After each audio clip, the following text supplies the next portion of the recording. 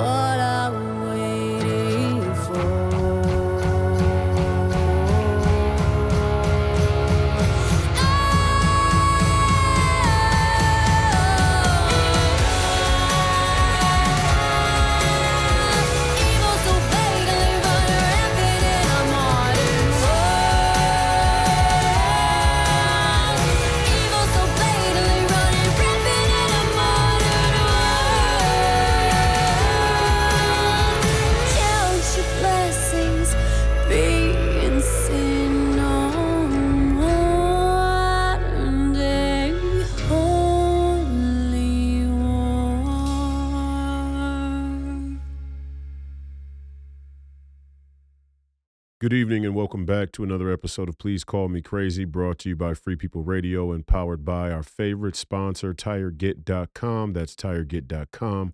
You have to buy tires from somebody, you might as well buy them from us and help fund the movement, help support the movement. We believe in the freedom of movement, and that's exactly what the establishment wants to take from you now.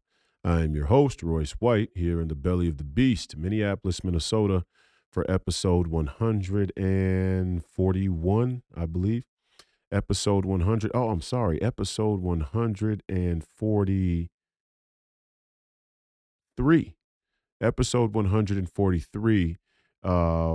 Today we have another incredible family and friends guest, none other than Nicole NoGrady, aka Lady NoGrady, who has an incredible song out now that we're going to share with you before we bring on Nicole. Very rare do we have people with incredible, brilliant, musical, creative talent, voices that create original music that um, inspires and honors our Christian heritage, our Christian roots, or our Christian identity, really our faith. I mean, all the other things are neither here nor there that honor our Christian faith. Nicole has made an incredible song of that sort.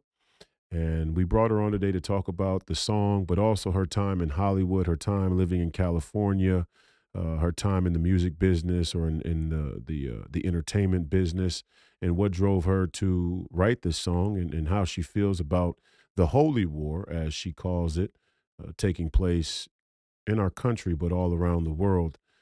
So without further ado, I bring to you Nicole NoGrady. Welcome, the great Nicole NoGrady, also known as Lady NoGrady on social media. If you're looking for, welcome to Please Call Me Crazy. We're happy to have you. We're excited to have you.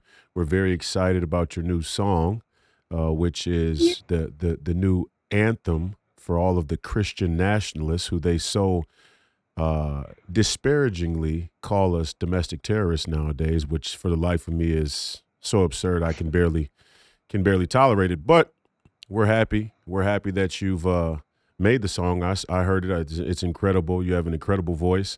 I look forward to Thank hearing you. more music from you. But I want to get to a little bit of the backstory of your backstory. I know you have an incredible backstory, and I want to talk a little bit about it today and let the audience become a little more familiar with you. Obviously, you're in the cockpit, right? The mothership of the nationalist populist movement, right there in the war room. For all of you out there who don't know, well, I'll let you talk about your relationship with Steve and the War Room and the entire movement. So to start, yeah, just get us going on where you grew up, where you came from, a little bit of the Nicole backstory. Feel free to stop whenever you want. I'll interject when I see fit, but I want to know a little bit about who you are, and I want the audience to know a little bit about your backstory. Well, I'm a born and raised California girl. I still live in California, and I'm involved in the fight heavily in California because it's a beautiful state. And don't listen to what they say about California. There's so many patriots there, and we're definitely not blue. We're definitely purple. I don't know which shade of purple we are, but we're definitely purple. But born and raised in Southern California, in Orange County. uh, grew up with a single mom, and I haven't really gone farther than Los Angeles. I moved to Los Angeles when I was only 22, so I was Mm. pretty young. I moved up there because I had the stars in my eyes, and I had always done drama, theater arts, choir, all the things growing up, and so I wanted to go to Hollywood. I wanted to be a star.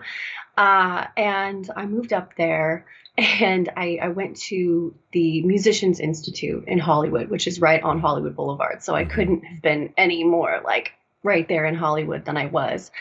I spent 15 years living in Hollywood, it's only about 60 miles away from Orange County. So I wasn't too far from home. So I spent a lot of time still in Orange County. But the two places are, I mean, like night and day. Mm. Couldn't be any more different, politically. Right. Yeah, just so different. And I 10 of those years in Hollywood, I worked in film, TV, and music. And when I got there, I landed a stand-in job for an actress and comedian named Sarah Silverman. I know Sarah And very well. oh, you do? Yeah. Continue. Wow. Go. So I was a stand-in for Sarah for a couple years and then did a lot of that kind of work. It was really good practice being A in stand-in, what does a stand-in do exactly? I'm unfamiliar with the movie business, with the TV business.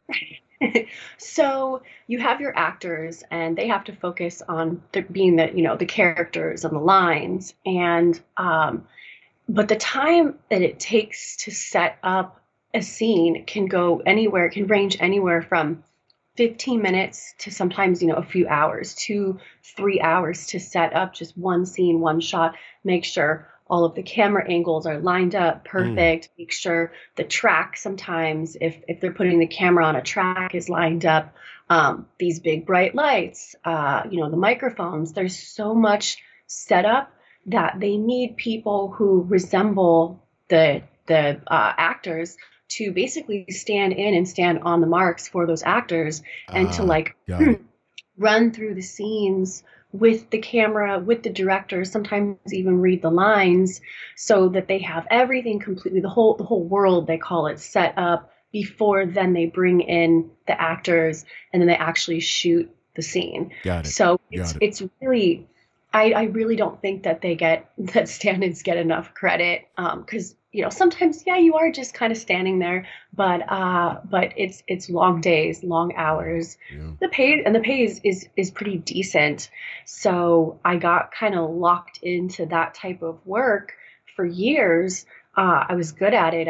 Already had experience with some acting and theater arts, so it was great experience learning how to work with cameras and directors of photography. And actually, I really did like it.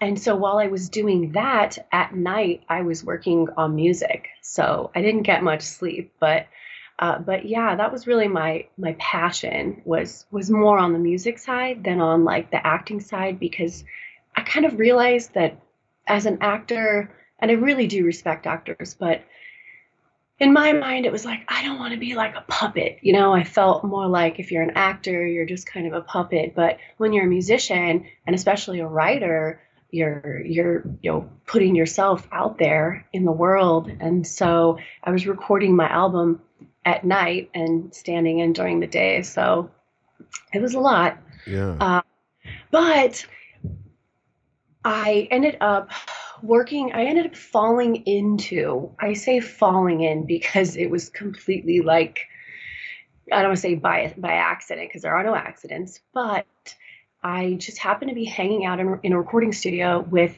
a friend who was a producer, and these very interesting looking guys walked in, just crazy hair, crazy tattoos. I mean, like head to toe tattoos before that was very popular like it is now. And I ended up hanging out and just we were throwing around ideas in the studio, and I ended up on a track of theirs. And then they liked it, and I ended up doing like a whole big feature with them, and we shot a music video that now has like 25 million plays on it, which was a lot for like 10 years ago. Right. But I didn't do my research on them, and after I was already on their album and I got to know them more, I realized that a lot of their imagery was very kind of kind of dark. Their vibe was dark. It's when I started really waking up to like kind of like the flow of energy in in in the creative world. And I really started seeing, wow, this stuff is satanic. It's a Like lot of I can't Satanism. Yeah, it's a lot of Satanism in the creative arts. Yeah, exactly. And Yeah. so I really woke up to that. And I mean, they did a photo shoot one time where I mean they were just covered in like fake blood. And that's when I started going, oh crap. Like what did I get myself into? There's Yeah. really at that point nothing I could do about it. Um, and they started I started gaining a lot of popularity with their audience, and they really took a liking to me because I was kind of more like the mainstream person in their little I wasn't in their group. I was just doing like a feature with them, Hmm. but I think maybe they didn't like the amount of attention that I was getting. So they started really slighting me. Like they didn't credit me on things like, MTV2, they didn't put my credit up there. On, the music video, at first they didn't put the credit there. I really saw just like how people can be so evil and lack integrity. And I got so burnt out. And I also had a lot of personal things going on in my life at the time that I just almost overnight, like, just dropped it all and turned my back on it. And I went like super left field and I said, I'm going to take a break from this for a while and I'm going to pursue one of my other interests, which has always been massage therapy and like alternative healing modalities. There's like, a lot of people might not believe it, but there's, like Reiki and things like that.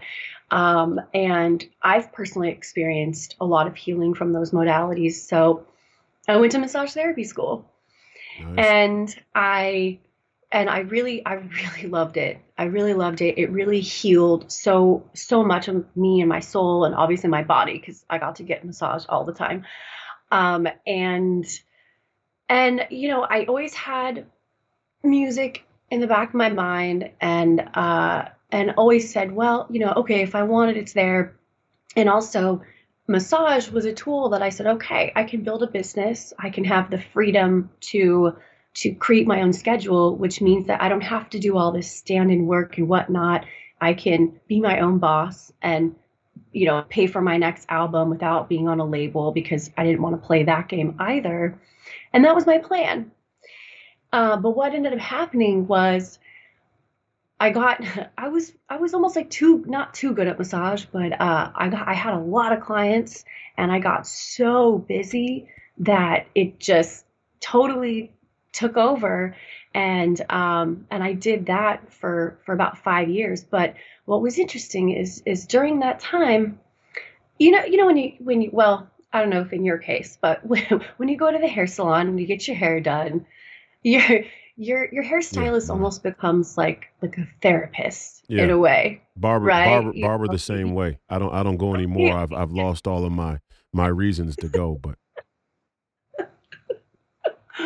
I didn't want to say anything, but yeah, so kind of like being a hairstylist as a massage therapist, people feel that need to connect with you really personally because it is a very personal thing, getting a massage. And so people really started opening up to me, and I had some big clients. Like one of them was a big producer, and one of the things he worked on was like Game of Thrones, which is a big show. And I started talking to my clients about politics, and I'll backtrack a little bit back to when I was working on the Sarah Silverman program. There was an episode on the show that had like. They were kind of, I don't want to say mocking, but they were like reenacting 9/11. Okay. Two characters were dressed up in these like cardboard boxes, and another guy comes in a little plane costume, and he knocks the one guy off this little stage at this cafe where the characters used to hang out at. And I got triggered by it. Okay. I just thought it was wrong. And this was back in 2008. So it was still fairly, still fairly recent. Right. And I kind of like marched off the set and I was talking to one of the lighting guys and I was so pissed. And I was like, is it just me or is this like wrong? And we started talking about 9/11. We started talking about like conspiracy, and he gave me a list of some documentaries to watch. And I went home and I went on YouTube before YouTube started censoring everything. And I went down the rabbit hole. So I was in my early 20s, just got to Hollywood, just got this big gig, and I went down the rabbit hole. And so it was interesting because on set, basically I called it the Devil's Den. I was basically like in the Devil's Den working and then going home at night and researching conspiracy theories. And I discovered Alex Jones. And so I was like a conspiracy theorist / stand-in actor, whatever. And so I felt internally like I was always kind of leading this like double life. But I will say that my awareness of all things conspiracy were really what protected me and kept me always like an arm's length away from being too involved in the industry. Consumed by the Satanism of Hollywood. Yeah, I kind of Wow. was always like, I went to the parties, Katy Perry, Paris Hilton, they were like all there, and and I went to the after party, but I kind of always knew like I'm gonna leave now. I just had that. I've always had faith, and so I've always been very like spiritually connected, and I would pay attention and like listen, and I always got those intuitive feelings like, okay, it's time to leave, but I digress. So back to hope I'm not jumping around too No, much, no, go ahead. but I back follow. to back to massage. Um, I started talking to my clients a lot about different conspiracy theories, and then that led us into talking about politics. And one of my friends who became a client, he had just gone to a Trump rally that was in Trump had come to California very, very early in his campaign back in 2015, and I asked my friend, is he just doing this for publicity, or is he like actually really serious? And he said, no, he's really serious. I love what he had to say. He had great policies. He's completely like committed to this. Not to mention, he had already had the inclination to run in the past, like a few times. So it got me really interested. And being a conspiracy theorist, I kind of started putting two and two together. And I had this aha moment where I was like, oh my gosh, Donald Trump is the anti deep state, anti establishment candidate that maybe like we've been waiting for. So then I dove like basically headfirst into politics while living in LA, and I didn't live in Hollywood at this point, but I started talking to my clients a lot, and you would be really surprised how many of my clients who were in the entertainment industry who felt the same way and who secretly voted for Donald J. Trump. Right, right. Many, In California, many, many. I said on my show before, because I'm familiar with California. There are a lot of Republicans in California, number one, but there are a lot of Donald Trump supporters in California as well. Um, but continue. Well, I want to know. I want to know a little bit about what's the strange off the top of your head.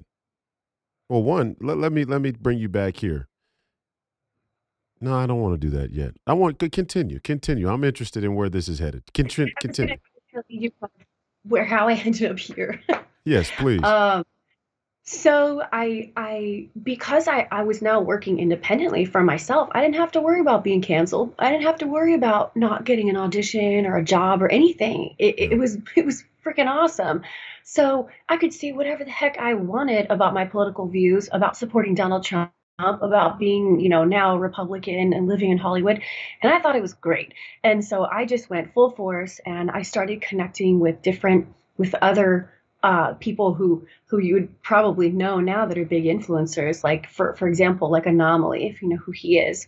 He also lived in LA. We connected, and Elijah Schaefer, he was in LA, and Fleckus, he was in LA. And so we all started kind of coming together, and we joined a group. It was called Agents 355, and it was a spawn of Friends of Abe, which was like an underground conservative group. I think it was started by Gary Sinise.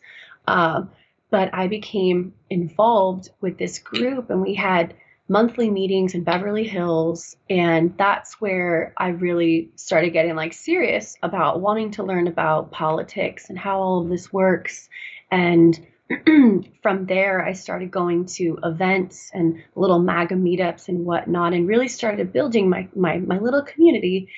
And at the same time was doing my massage, and I had just opened up my actual own little salon space, and then COVID happened. Mm, And overnight I had to shut my business down. I mean, think about it. I'm literally touching people. So my business was ruined, like completely ruined overnight, because a lot of people were too scared to get massages for a long time.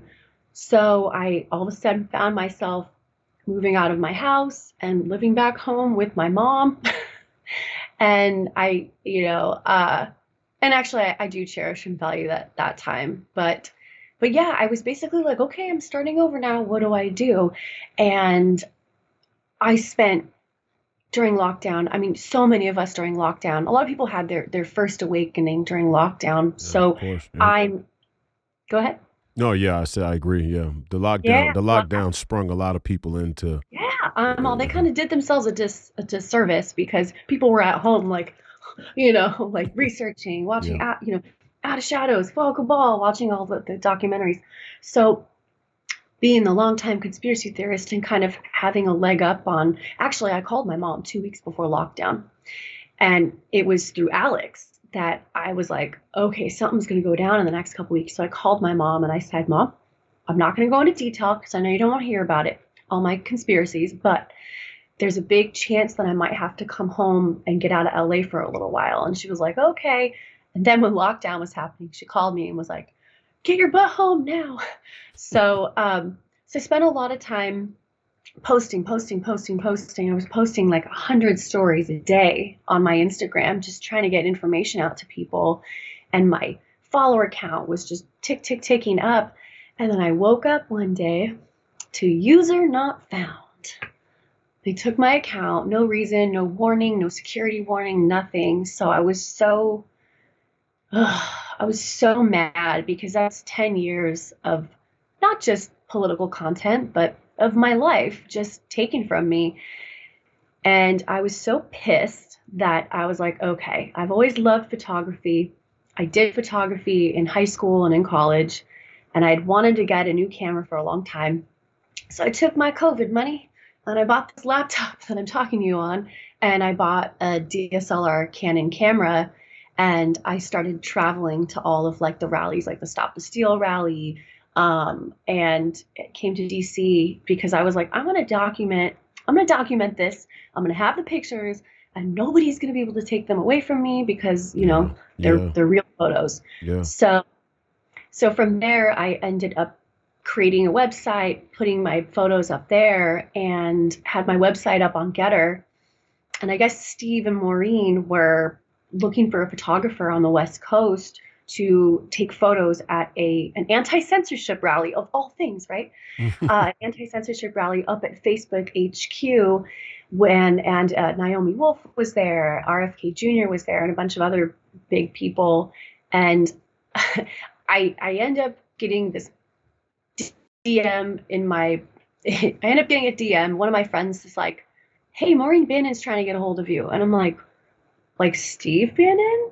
And he's like, yeah. I'm like, okay. So I go into my the little hidden messages box. And sure enough, I had a message from Maureen. And she's like, hey, my dad wants to know if you can take photos for us. And I was just like, wow, like, this is crazy. So I flew up, did the job. And then I ended up corresponding that day, totally on the fly. I was totally nervous, but I just said to myself, Nicole, I've played a reporter for whatever reason. I always used to get booked as a reporter in LA. So I said, you're just playing the role of a reporter today. Just keep that in your mind. So I did it and it was good. And then that's how the relationship started with myself and Steve and Maureen and War Room. And then I did some social media work for them too. And then I started to get really burnt out because politics is a lot. Yeah. And Yeah. for the last like 6 months, I just kind of dove right back into massage and have been focusing on that. But while I was doing massage about 4 years ago, I hadn't been inspired to write any music in a long time. But around the same time that it was before COVID, but it was after Trump had already been in office. And it was when Notre Dame was burning up in flames in 2019. I was sitting at home and I was just watching it burning. And I had just traveled to France with my mom the summer before and saw the cathedral. And so I felt like it was almost an attack like on me, you know, like it felt really personal. And I was sitting there watching, just completely like in shock. And this voice said to me, "This is the trigger event to the modern day holy war." Mm. And it like hit me. And I hadn't felt that like that spark. You know, when you get that spark of something that just inspires you and you're like, oh, I gotta write that down. So I grabbed a piece of paper, wrote it down. It had no strings on my guitar for a couple years. And I went, put some on there, and just started writing this song. And it took me honestly like a year to write it. It took me a long time because it was just me and my acoustic, nobody else. And I wrote the song. And then 3 years ago, around the same time of the Stop the Steal rally, I went into a recording studio and I went and I recorded it. And mind you, I was paying for this myself. So I had a bit of a budget that I was limited to. And we got the song done. It sounded great. But as an artist, you know, like you're gonna be picky. And there were some things in it that I was like, okay, well, this kick drum doesn't hit perfect and my voice here. And so even though I was happy with it, it was good enough. It wasn't what it is now.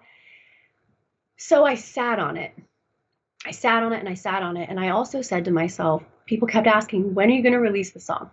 And I just kept saying, it's not time yet. It's not time. It's not time. Things haven't got bad enough. We have to reach a point where people will really be able to receive the song, and where people are at like the breaking point where they're looking for something, some kind of hope, something to fire them up, inspire them, and to really see the depth of the depravity that's happening globally. And I was waiting. And last year, when I was traveling for a photography job with Steve, I said, Steve, do you want to hear my song? And he's like, sure. So I played it for him. And at the time, he's like, oh, wow, that's really good. And he liked it. But it wasn't until just a couple months ago, he hit me up and he's like, whatever happened to that song? He had heard a little snippet of it on something that I had sent him because I had it on there. And he said, send me that song and send me the lyrics. So I sent them over. And right away, he's like, the war had just broken out between Israel and Palestine.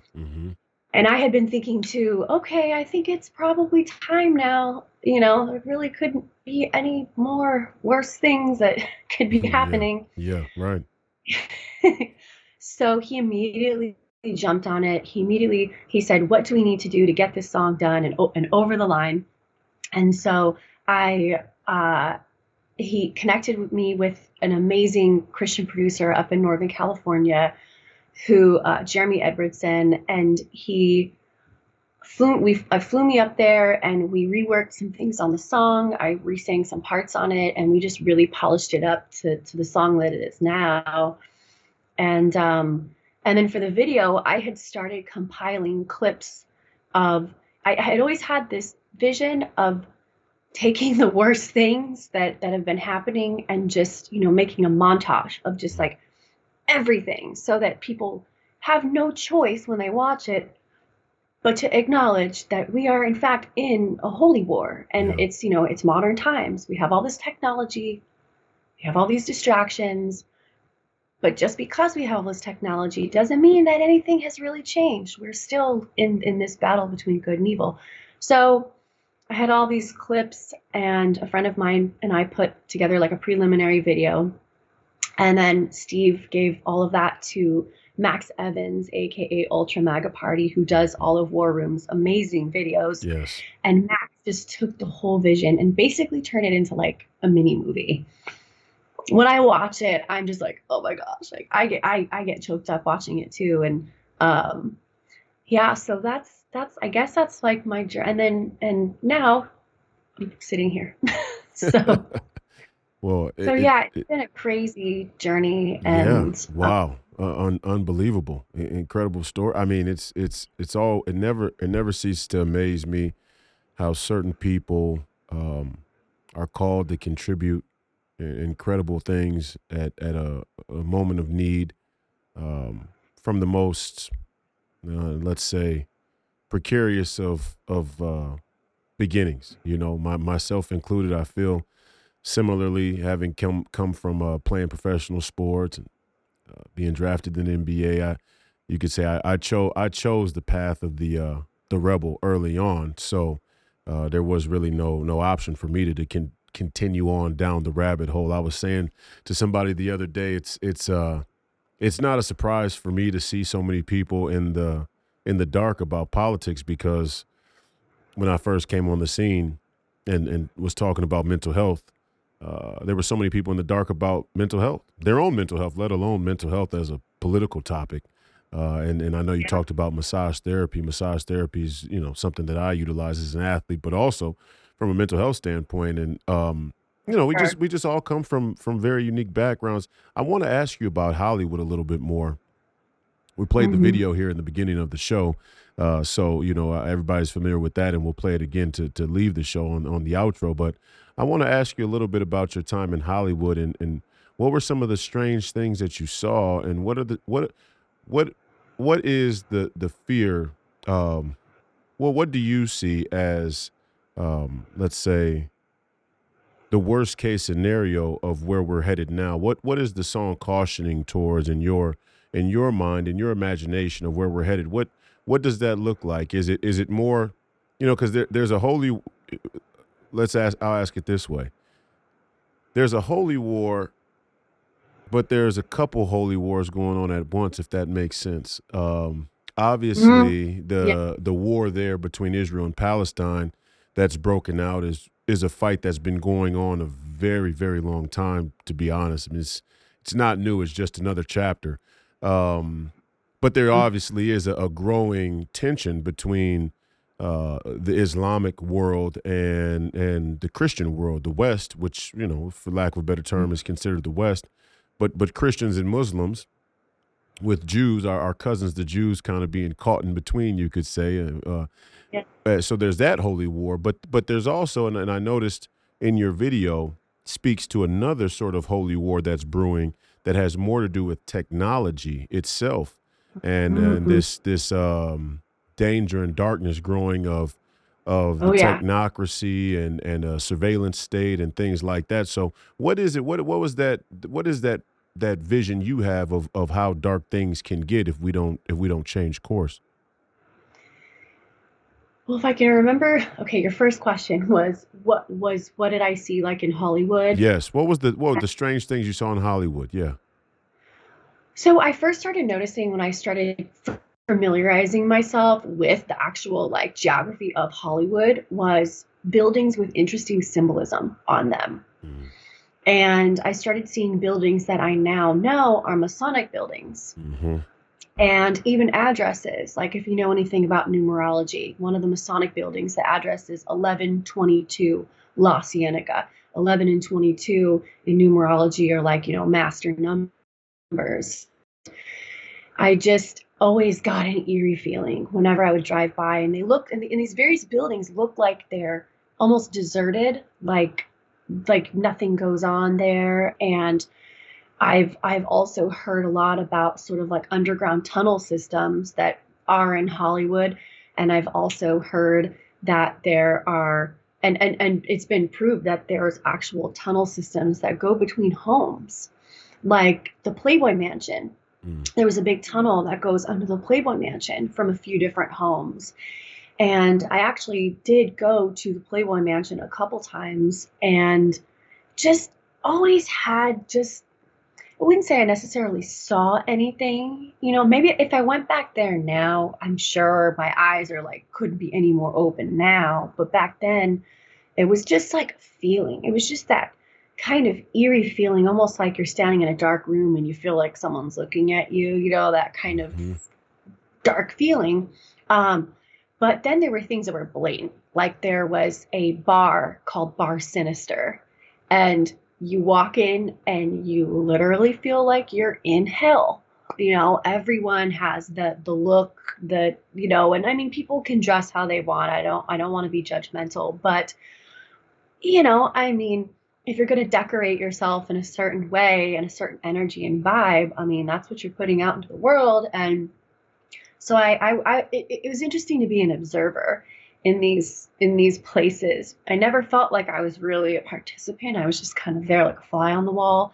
And it was like brimstone and fire, bar sinister, like it looked like I was in hell. What I Yeah. would imagine it Yeah. to look like.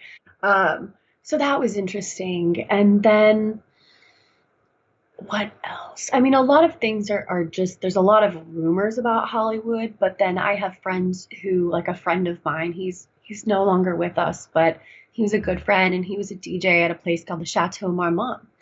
And a certain person named Adam Schiff used to come in there all the time when he was DJing. And Adam Schiff always tended to bring in very, very young people with him to the Chateau Marmont. And there was always a lot of rumors that the Chateau Marmont and the Standard, that there was supposedly one of those kind of tunnel systems between those two places. And it's interesting because either someone from the Standard, I think, had passed. I think it was one of the owners of one of the establishments had passed away in a helicopter accident. There was a lot of those types of things that you would hear, and Mm-hmm. people just randomly dying. And so Hollywood is one of those places where you don't see it on the surface, but you just know, you just feel it when you drive into Hollywood. But then on the flip side, there's also a lot of excitement because there's the lights and the creative energy, and people have that hustle energy. And so I always felt like the light in the dark. I always felt like as long as I stay true to myself, hold my values, don't do things that, I know I shouldn't do, like I'll be fine. And I always felt like God protected me, and like this cross that I'm wearing, my grandmother gave me this, and I could probably count on my hand like the number of times I've taken it off. It was Wow. really, I felt like this like protected me a lot in Hollywood. So, but yeah, just more of like a vibe than anything. It wasn't Yeah. like I walked in on orgies or anything like that. I'm sure they were happening, but I was Yeah. obviously led away from those things. Well, I mean, Um, people have a way of doing things in secret. No better place in Hollywood. I think we're at a point now in American history where we can look at the evidence that's surfacing about Jeffrey Epstein and other people like that who had dealings in circles that are uh, common in Hollywood, let's say, mhm, and realize that there is definitely something sinister, no pun intended. There's definitely something sinister happening behind the scenes with our elites, but common people as well. I can't tell you. I live here in Minnesota, and I can't tell you for the first time in my life, I'm seeing so many people online who identify with Satanism, who dress in a sort of dark satanic, way, or just outright openly sure. say, Mhm. Lucifer. Lucifer is the light bearer, and we all should, we got our Genesis story wrong, or there's just this emergence of. Yeah. Of Yep. Satanism in our society, especially in our age demographic, and the 18 to 20, the 18 to 30 year olds, let's say 18 to 35 year olds, is just this this allegiance, or this concession to Christianity is bad, and it's weird to see how it happened. I mean, when I was growing up, we had kids that dressed in goth, right? I mean, there was the goth era, Mhm. and then I remember punk rock, and I remember, the grunge movement, and a lot of it was heavily affiliated with the music business, and the artistic expression and imagery that came out of the music industry throughout different eras. And it's no wonder, when you look at it, you could tell me your opinion on this.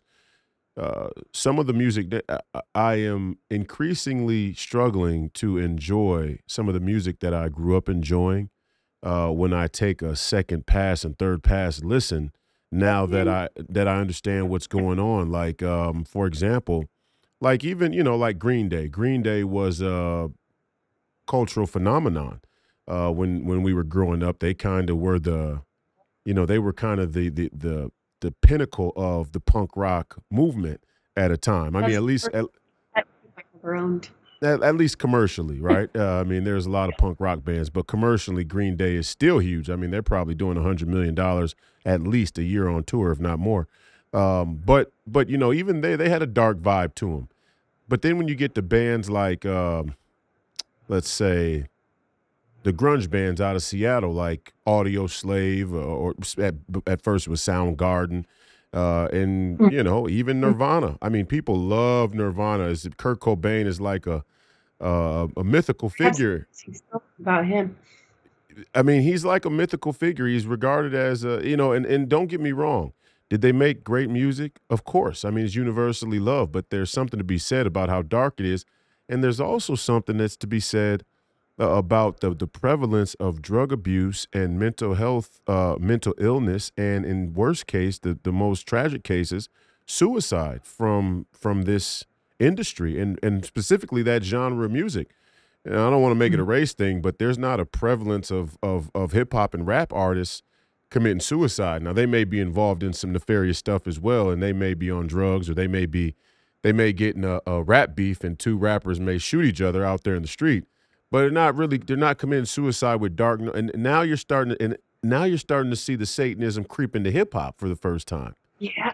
I mean, before it was, I mean, but back when it was, Right? yeah, back when it was Ice Cube and NWA said, F the police, and there was merit to it, but then again, it was more of you could say there was some psyop to it. We all know the people behind the music industry took rap music and they wanted to use it in a certain way. But I don't remember, like, LL Cool J and early on is like Biggie Smalls, I don't remember this prevalence of Satanism. Now you got rappers like Little Nas X and a bunch of other ones, and they're just openly dressing up like Satan and demons in their rap music. It's mind blowing. So musically, I want to ask you, what do you see the future for the American music industry, and like as a part of this alternative economy, as we call it, patriot economy, parallel economy? Is a huge part of it the music industry and also the creative arts, the creative the creative profession? Because, like, for example, when you go to make a website, you can't find anybody who makes websites who's not liberal. I mean, you can it's very Yeah. slim. It's very slim pickings. I mean, there are people, but it's very, very slim. And the same could be said for music. Like when I'm thinking of, if I want to do a political ad, who could I go to that has a prominent top 40, top 100 song over the last 4 decades that would offer to, or let's say a label that was owned the rights, the publishing rights to a song that was top 40 or top 100 over the last 4 decades, that would offer their song and the rights up for a political ad like they do the Democrats? You can't find anybody.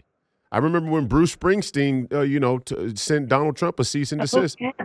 Yeah, Right. so That's okay. We have Lee Greenwood, right? so what do you see the I said at least future? we Yeah, right, right, right. So what do you see the future of the American music industry in terms of the nationalist populist movement, and do you hope to be a huge piece of that? well, obviously, I hope to be a huge piece of that, but I always say only three things can be hidden for so long: the sun, the moon, and the truth. Mm, And the number of people I do see waking up online is amazing. I've literally dreamed about people waking up for years. I watched all the Alex Jones videos 10, 15 years ago where he's screaming about forced vaccines. And I mean, I'm not joking. I would go to bed crying at night because I'm like, nobody knows about this stuff and it's going to be too late. And I don't know. My friends thought I was out of my mind, but not anymore. But I feel like people definitely are seeing what's going on in the music industry. Like that yeah, cannot be denied. And yeah, people are voting with their dollar. And even though the mainstream music industry seems on the surface like maybe it's still doing really well, maybe it's still great. And of course, there are still people that are buying into it. And, I do question just, I do question, okay, so Justin Bieber has millions and millions of followers on his Instagram. Well, how do we know that, just like how they've been deleting my Instagram followers, are those actually all real followers? Right. Like, are they inflating their numbers just the same way as they're deflating our numbers? Like, what's the real reality of what the people want and what the people are thinking? I'm not sure, but from what I'm seeing, people are waking up, and I do feel like people are turning off their TVs, they're changing their stations, and as long as we continue to just focus on the goal, which is rebuild that parallel economy, rebuild, build a new Hollywood. And I mean, Steve, obviously, he knows that. He's a brilliant man, and pointing like he's sitting there or something. He's not there, but as long as we just keep building, keep your eye on the goal, I think the people will come, the people will follow, and people that so I keep saying that what we're in a battle for is the human ego. Yeah. Humanity has been like the entertainment industry feeds on the human ego, right? Look a certain way, be popular, be famous, have paparazzi following you around, that's like the ultimate American dream or whatever for a lot of people. But it's truly a battle of the human ego. And when I got involved in the Patriot movement, what I absolutely attached myself to and loved more than anything was that I was like, oh my gosh, like these are just cool. They're genuine people. Now we're all, none of us are perfect. We'll all have our moments, but I noticed the ego that I felt and the energy I felt walking into any show in Hollywood or bar or party was this just insane amount of insecurity, a vibration of insecurity and ego.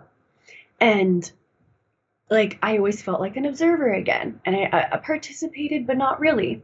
And I see that people are wanting, genuine people and genuine connection. And so I just think if we can focus on that, people will naturally, like moths to a flame, people will be attracted to it. So it's like the saying, if you build it, they will come. Right. So I see that Hollywood's going to try and pretend like they've got it all under control, and they're going to keep doing the most whack, crazy stuff, like Sam Smith wearing a freaking big ass balloon costume. I mean, it just, people are seeing through the bullshit, if I can say that. It's funny you mentioned Sam Smith when we were talking about the artist. He was one of the first that came to my mind. I remember Sam Smith hit the scene, and people ignore. He was always openly homosexual from day one, which you could see the style of music he sang as a level of blasphemy in and of itself. I'm one of those people who is, I don't care who you're having sex with. I really don't care how you identify. Don't push it on my kids. Don't force me to get lost in your identity. It's like you said, ego and this it's a narcissism, right? I mean, that's what the real root of it is. Yes. But Sam, Yeah. Sam sang a style of music that could only really be described as gospel, right? I mean, his first song, "Stay with Me." It makes me so sad. Yeah, And that's what yeah, happens is you see these people break out in Hollywood, and you see their true artistry, you see their true genuine image, and you're like, oh my gosh, this person's amazing. He dressed sharp, he had his hair cut nice, he was in better shape, he looked happy, and his music was great. And then Hollywood gets a hold of them, and I think it's demonic possession. Like, I think it's a spirit that gets attached to you. And I really do believe that you, in a way, when you sign those contracts, and I've heard different weird things about signing contracts and stuff, that you literally are signing away to like the devil. We've heard it in what Bruce Springsteen, didn't he say it in an interview once? And then Katy Perry has the famous interview, I don't know if you saw, but where she said, I wanted to be a Christian singer like Amy Grant, but it didn't work out. So instead I sold my soul to the devil. And when Mm. she said that, she looks down at the floor. And I remember seeing that. I knew Katie. I wasn't friends with her, but we had the same group of friends in LA when I moved there, and her best friend and I have the same birthday. So we hung out on our birthday, danced on tabletops, took too many shots, which are lyrics in one of her songs, and I Okay. saw her rise, and I saw what I call her fall. Mm. And her fall was her basically coming out and admitting, like, I sold out. I sold my soul. I wanted to be. She has Jesus tattooed on her wrist, and I have truth. And to me, Jesus is the truth. And going out into the world and speaking your truth, and not being a liar and a deceiver, is important. But she it makes me sad. It makes me sad because What was Katie's turn? I remember Katie popped on the scene, and we're having fun with this. I'm first of all, in full transparency, I love the song, but one of the reasons I really wanted to talk to you and told Steve is um, I am one of the biggest proponents that in order for us to make real headway in this movement in the minds and hearts of the American people, we have to place an emphasis on music and entertainment. Uh, culture. yeah, Yeah, culture, yeah, and the music is it's so heavy on the culture. It's almost you almost can't escape it. I mean, not only just from a leisure standpoint, but it's everything that we can recreation. consume. Yeah, everything we consume now is gripped with the music industry in many ways, and so we have to find a way to understand what happened with the music business, and then also understand how to recreate and separate a new sort of American music industry from it. But I remember Katy Perry, for example, when she popped on the scene, she was just this, in my circles, like in my music circles here in Minnesota, for example, we place a real emphasis on people who play live music, who write their music, who play instruments, right? This is the Hmm. land of Prince and the Minnesota sound. And she does. All She's the talented. all these people, yeah, write and play their own music. And so there's music, and then there's underground music. So you got that kind of schism between people who look at what Katie was commercially as like, oh, that's pop, right? And she was kind of this teeny bop pop sort of sensation. And all of a sudden it was, and ironically, it was right around the time that she came out with the song E.T., which was an incredible song, and Kanye West featured on it. And it was about more about extraterrestrial than it was Satanism, but I mean, you could argue You ipso could see the facto. symbolism in that You could video see for the sure. That's symbolism the in that video video. that kind of made me go, "What?" Like, Mhm. yeah, oh yeah. Yeah.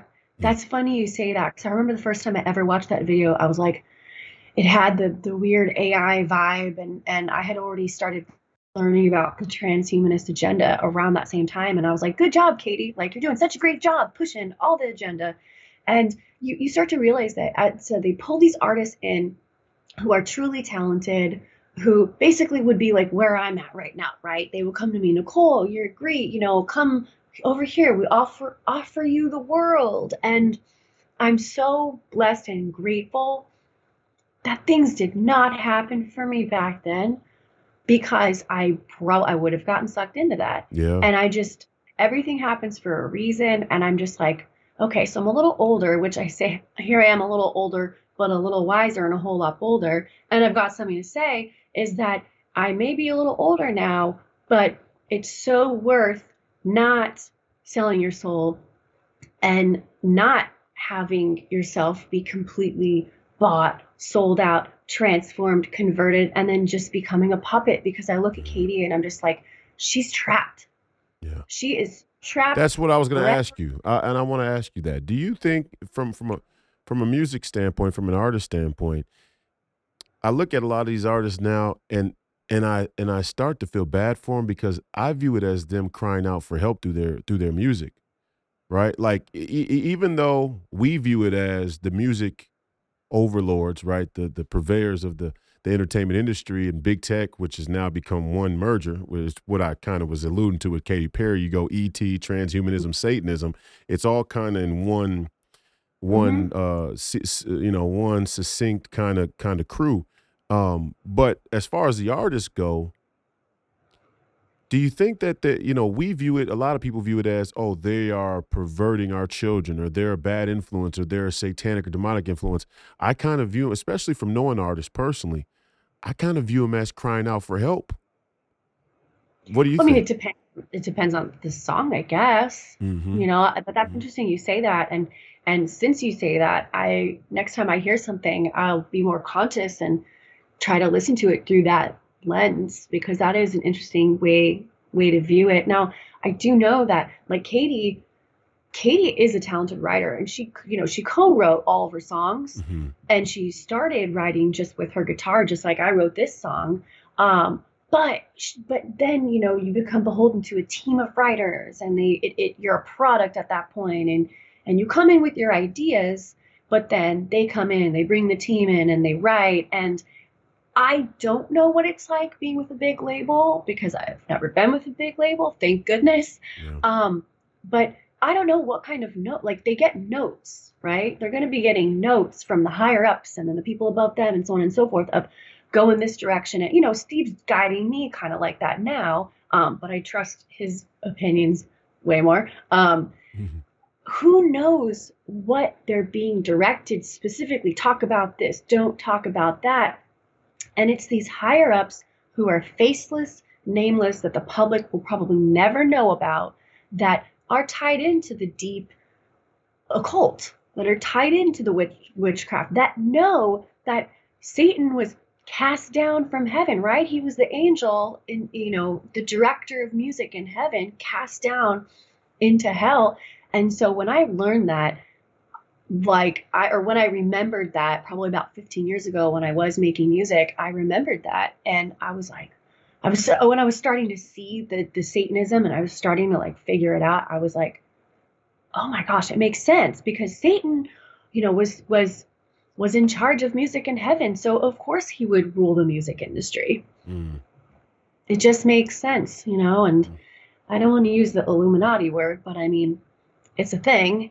And they It's have a isn't very it isn't it specific. crazy? Isn't it crazy we can't even use the word? I mean, it blows my mind. I posted a picture the other day, and I was on my Wikipedia, and never ceases to amaze me what Wikipedia writes. But I scrolled down to my political career, and there, it says, led protests after the George Floyd situation, called for the freedom of the Uyghurs, and basically says it's tied up with conspiracy theorists like Alex Jones and Steve Bannon, and claims that the 2020 election is a hoax. And Just this own is it. this is Just just own it. this is what they said. But my point being, and then they go on to say the makes the claim that the Federal Reserve is this corrupt institution, that globalist power, globalism is a dog whistle for anti-Semitism. The whole thing is a way to try and divert attention away from the reality of the situation in America and around the world. But my point is, isn't it strange that we can't even say the word Illuminati? I mean, and I know people don't want to go there, but it's for me, it's just like, number one, there's a well documented existence of the secret society called the Illuminati. Number one, Yeah. a very well. I mean, as far as secret societies go, there's a very well documented history of the Illuminati. It's not even. Yeah. I mean, it's not Right. shoddy. It's not like piecemealed. It's like very, very succinct history of the Illuminati. Mm. The Freemasons, the Catholic Church just this year still deemed Freemasonry as a sin against the church, as blasphemy, which was good to see, because the way the Catholic Church has been headed, it wouldn't surprise me one bit if they woke up one morning and went, hey, you could be a Freemason and a Catholic. They're still holding that line, at least, so that's a good thing. But even secret societies in general, right? Um, Skull and I mean, Bones. from Go I ahead. was just gonna say, from what I've researched, is that in terms of like Freemasonry, yeah, at the end of the day, I have no idea. I don't know. But from things I've researched, is that and from what I've also been told by people deep in the industry, is that there's, the Freemasonry, and there's factions of it that are, they say that the knowledge that the Freemasons know and carry and pass on is just it's knowledge. A lot of it's science. It's just knowledge, but it's the knowledge that can be either used for good or for evil, and that there's factions within that are either like using are either Yes, good yes, but or wait, wait, bad. wait, wait, wait, wait. This whole thing, wait, I gotta nip this whole thing in the bud right here. Okay, good. This whole thing, this is the whole scam here, right? And see, people have trouble, not you, but I'm saying people in general, widely, have trouble diagnosing the root problem of our society's decay right now in America, and it does stem all the way back to secularism as an idea and the scientific method, and the scientific method was this full embrace of on paper. I mean, these people who were early scientific revolutionaries, Descartes, and they were involved in these secret societies that could be easily described as occultists. Mhm. And they were in open rejection of the church. And I'm not saying the church wasn't corrupt. In fact, you could make an argument that the church was involved with some of this heresy. That's what many people make the claim regarding the Catholic Church, and there's some merit to that. But my point is that this whole they just have knowledge. It's just a little knowledge. No, no, no.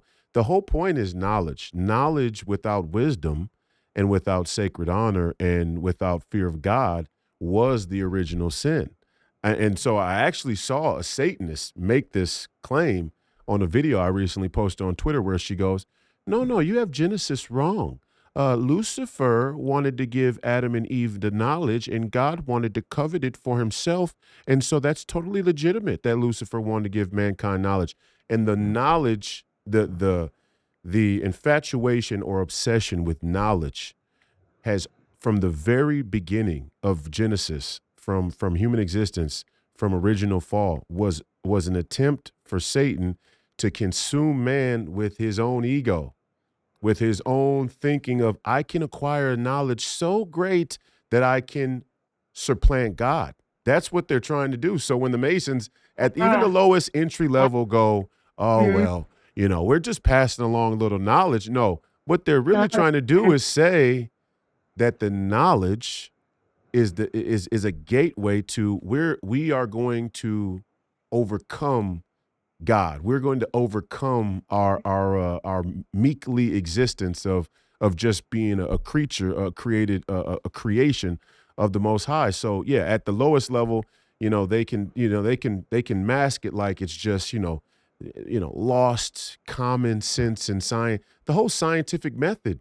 I mean, the whole science thing is based on trying to supplant God. They can say, "Oh well, what if the sun rips open and there's a hole and solar flares start to kill people, or what about black holes, or what about asteroids?" They can say it's about that all they want to, and yeah, there are asteroids. I mean, yeah, and there are black holes, and shit could go mhm. haywire out there. I'm not saying it couldn't. I just don't believe that's what these people's real motive is. And when you go Yeah, read I Cosmopolitan, agree. and It's you power. yes, and even Power. more so, it's like the corruption of souls. You talk about a holy war. It's like they're just using that as a mask. When you go to Cosmopolitan, and they have an article, a feature about satanic abortion rituals, and you guys mean to tell me that yeah, right, just out in the open. It's on Cosmopolitan's Instagram over the last couple of weeks. Here's what a satanic abortion ritual is. Here's what happens, and you guys aren't doing this for the climate.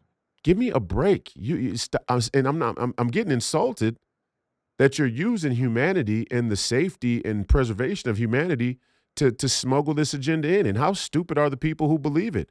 Like, oh, we're just trying to cure cancer. What? There's no cure for cancer that needs to emphasize Satan. I mean, come on. If you want to cure cancer, just cure it. What's with all the satanic regalia? I don't even the Masons and all the symbolism. If you're just passing And knowledge, it's truth in plain sight. It's completely right, truth hidden in right. plain sight. And that's what I started. I mean, it really was the trippiest thing ever to be like watching Alex Jones all the time and then getting up and then going to a set and then standing on my tape mark and then looking around and just noticing things on the walls, like posters on the walls and things that were blatantly like I was like, whoa. But the thing is like, do I really think that all these people that were on these sets, do I think they were all Satanists? Like at that time, definitely not. Maybe now, I'm not sure. But it's a energy. It's a Right. creative energy, and it's a vibe that you're either tuned into and you're on that frequency, or you're tuned in on God's frequency. And these people, they were creating from that space, and I definitely noticed it in Hollywood. I couldn't unsee it. And I had this moment on Sarah Silverman program one day where I was the last person on the soundstage, and we were closing like those big elephant doors. And I turned around and I looked, and everything was dark. And I said to myself, there's no life here. The food in the refrigerators are fake. The telephone cords aren't plugged into any wall. The pictures in the picture frames are all fake.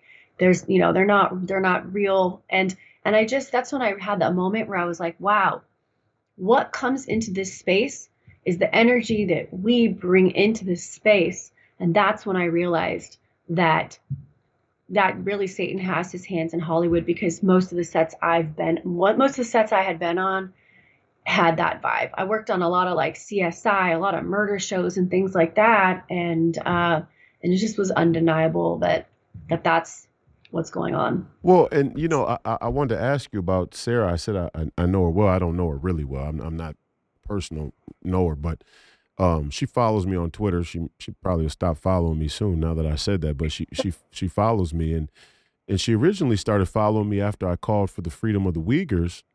I actually I think I sent out like a mass direct message with a tweet of mine that went viral calling for the freedom of the Uyghurs. And she ended up in the list somehow. I don't know how that happens, where it's just like random people who you don't, because I don't follow anybody on Twitter. I never really have. But random people just pop up in your suggestions to forward things to. Maybe that's how the algorithm works. But anyway, so, she loved or, liked the message. And then she was following me. And it's just a weird thing. Like Sarah, she strikes me as somebody who is very unconventional in the sense that what made her popular, what made her successful as a stand-up comedian was her willingness to cut against the grain of what's considered kosher or politically correct, right? From a comedian standpoint in general, but certainly from a female comedian, right? I mean, she was kind of this vulgar, gritty, willing to just say it like it is comedian. So whether or not you believe that profanity and Christianity are incompatible or whatever, I see people like Sarah Silverman as somebody who would, under normal circumstances, be supportive of Donald Trump's sort of brash, no nonsense kind of way of going about it. She seems like somebody who, mark my words, one day she's going to come around and be like, she's going to be a person who I have hope. She's gonna. I guarantee. I can almost guarantee it. She's gonna be a because she's smart. Well, not only is she smart, she's too rebellious, naturally rebellious, to allow some of the nonsense to go on and her not say something about it. Right. So she's gonna be one of the people who becomes victim to the wokeism, where they try and cancel her for something she says or doesn't say, or it's gonna be one of these trans issues that becomes too personal for her. And she'll jump off the bandwagon, but just in general though, I want to.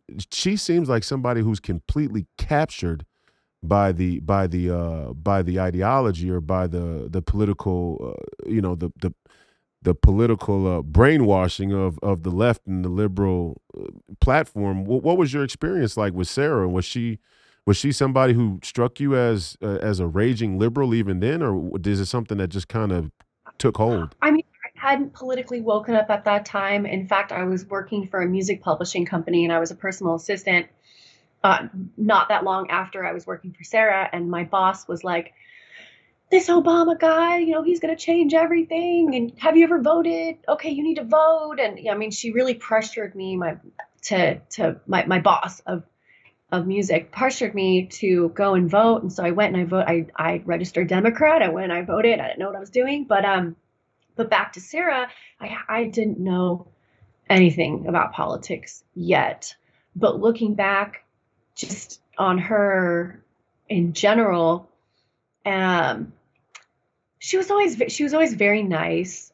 She was obviously funny on set, respectful, and just, nothing politically was happening back then. So, Mm. getting on a set now, I'm sure is just a completely, totally different experience than it was back then. But I will say there were some things about the show that I didn't particularly care for. Like there's some episodes that include basically her driving a van with little kids around that she kidnaps. And one of the little kids says, "Oh, I have to go to the bathroom," and she says something like "pee in my mouth" or something. I don't quote me on that, but there were some things that were very crass and things that involved kids and sort of, to me now looking back, have a little bit of the pedophilia vibe to it. Mm. And someone who was an actor on the show, I forget which one, I forget his name, I can picture his face, but he got in trouble for some pedophilia type stuff. Wow. So Wow. so when I saw that and learned that years later, and I look back and I'm like, oh my gosh, like whether or not there was anything deeper happening, just the fact that that is even considered okay to be a skit on the show Yeah. is so wrong. And the fact that no one is calling that out. I mean, I actually did see someone calling that out like on Instagram, but just, just a patriot. But yeah, there's some things that I look back that I would love to ask Sarah myself. Sarah, if you're watching, let's chat. Um, Right. but generally speaking, she was very nice, but her humor kind of bothered me sometimes because it was just like potty humor and Yeah. whatever. But overall, she was nice to me. My experience was great. So, overall, I don't really have anything to say other than just my own observations of things that kind of went against like my own personal morals and values. Right. The pedophilia piece, and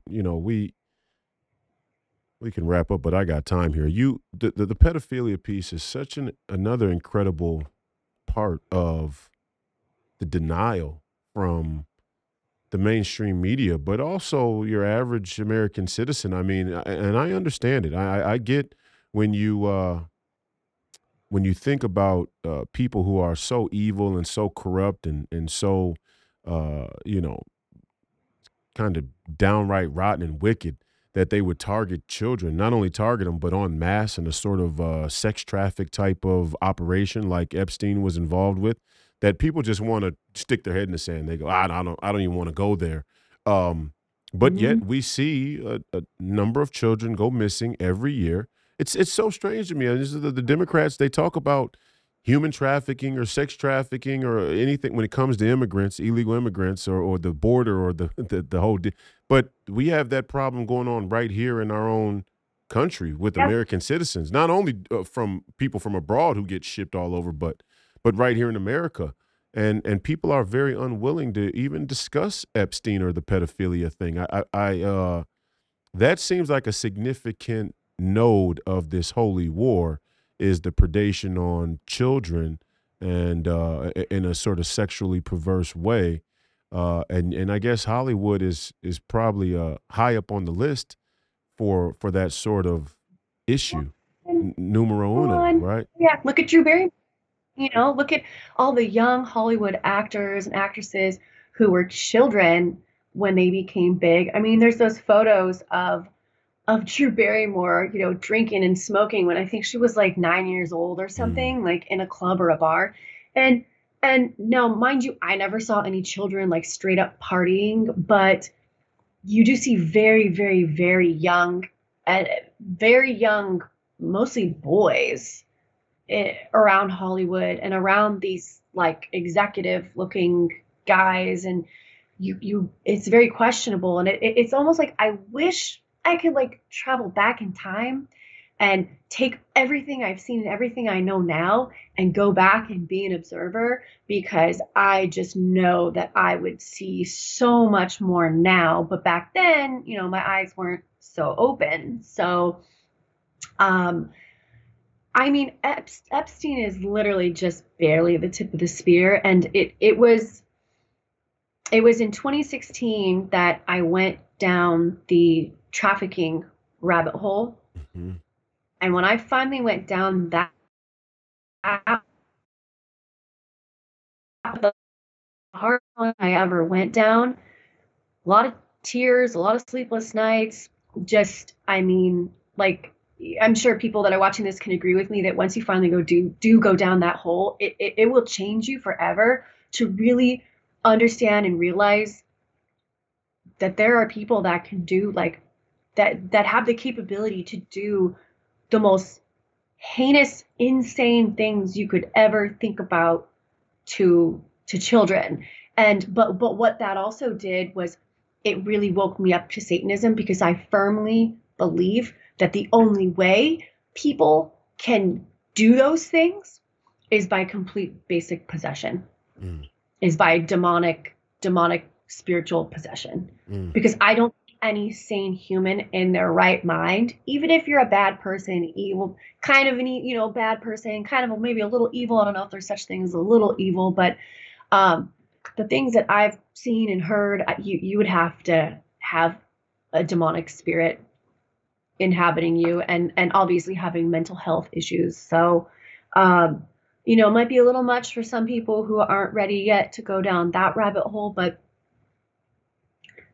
it's a hole that I think Well, everybody needs to go down, because it it make things make more sense. And I think if people could understand that Donald Trump, even if you hate him so much, and you don't like this, you don't like that, but if you can come to grips with the fact that he is the only person in the political realm to the level that he's been at who has come out and talked about human trafficking, mm, that alone right there should be enough to want to vote for him. Even if you hate the way he talks, if you hate this, hate that, whatever, the fact that it's simple.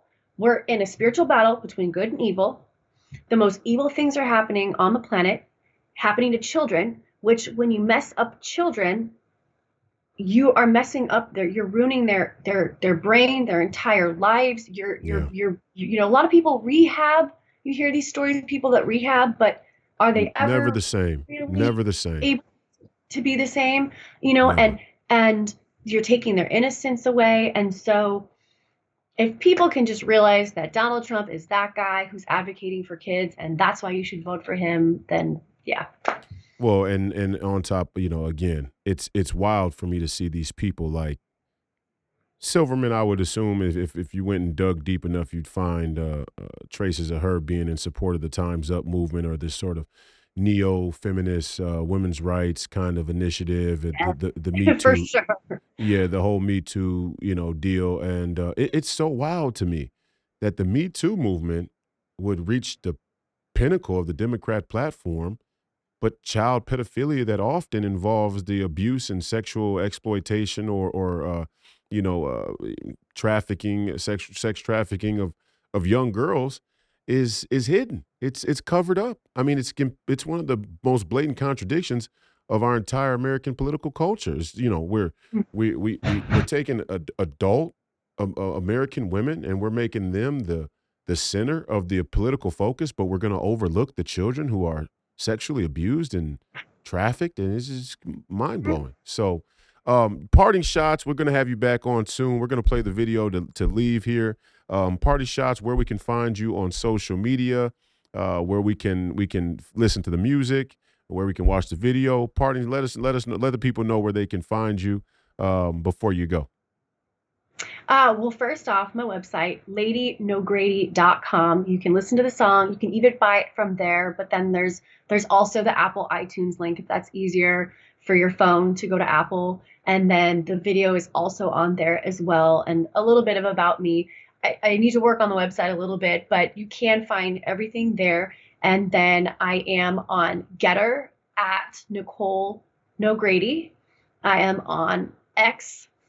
They took my other account, but it's at Nicole underscore NoGrady.